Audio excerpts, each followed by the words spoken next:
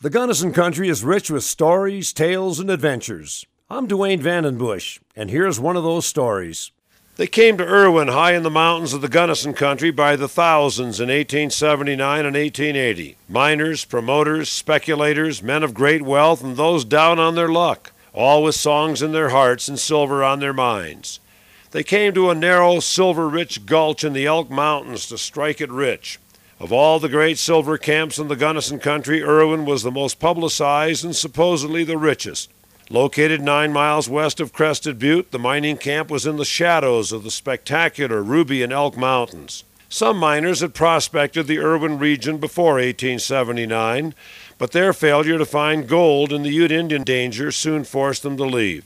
But now it was July of 1879, and A.T. Gilkerson, a Gothic prospector who had seemingly come to the end of the line, tried one more time for his place in the sun. He had prospected over the west for 12 years and had found nothing. Loading his family and meager belongings into a wagon at Gothic, Gilkerson prepared to make the long journey across the Great Plains and back to civilization in Illinois. When he went to the pasture for his mules, the luckless miner found one dead. With no money or credit to buy another animal, Gilkerson left his family in Gothic and tried to find employment for a few days so he could leave the country. Pausing at Ruby Gulch to eat lunch with R.A. Duncan, his companion, Gilkerson noticed a silver ledge that had been laid bare by horses' hooves and immediately filed a claim.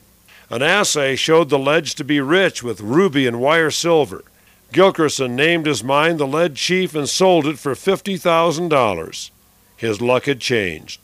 6 days after Gilkerson's discovery, William Fisher, a tenderfoot from Maryland who had never seen a mine, arrived at the lower end of Ruby Gulch with an ox team and heavily laden wagon. The grade up the gulch was steep and the mud was without bottom. Fisher's wagon soon was hopelessly mired in the middle of the road. Orville Mace, a Missouri prospector, took pity on the hapless Fisher and pulled him out with his mules. The grateful Fisher told Mace he would give him a half interest in the first mine he found. The next morning, Fisher started up the nearest gulch and 200 yards distant found a great vein of quartz laid bare by the action of Coal Creek. As naive as he was, even Fisher could not avoid seeing the wire silver.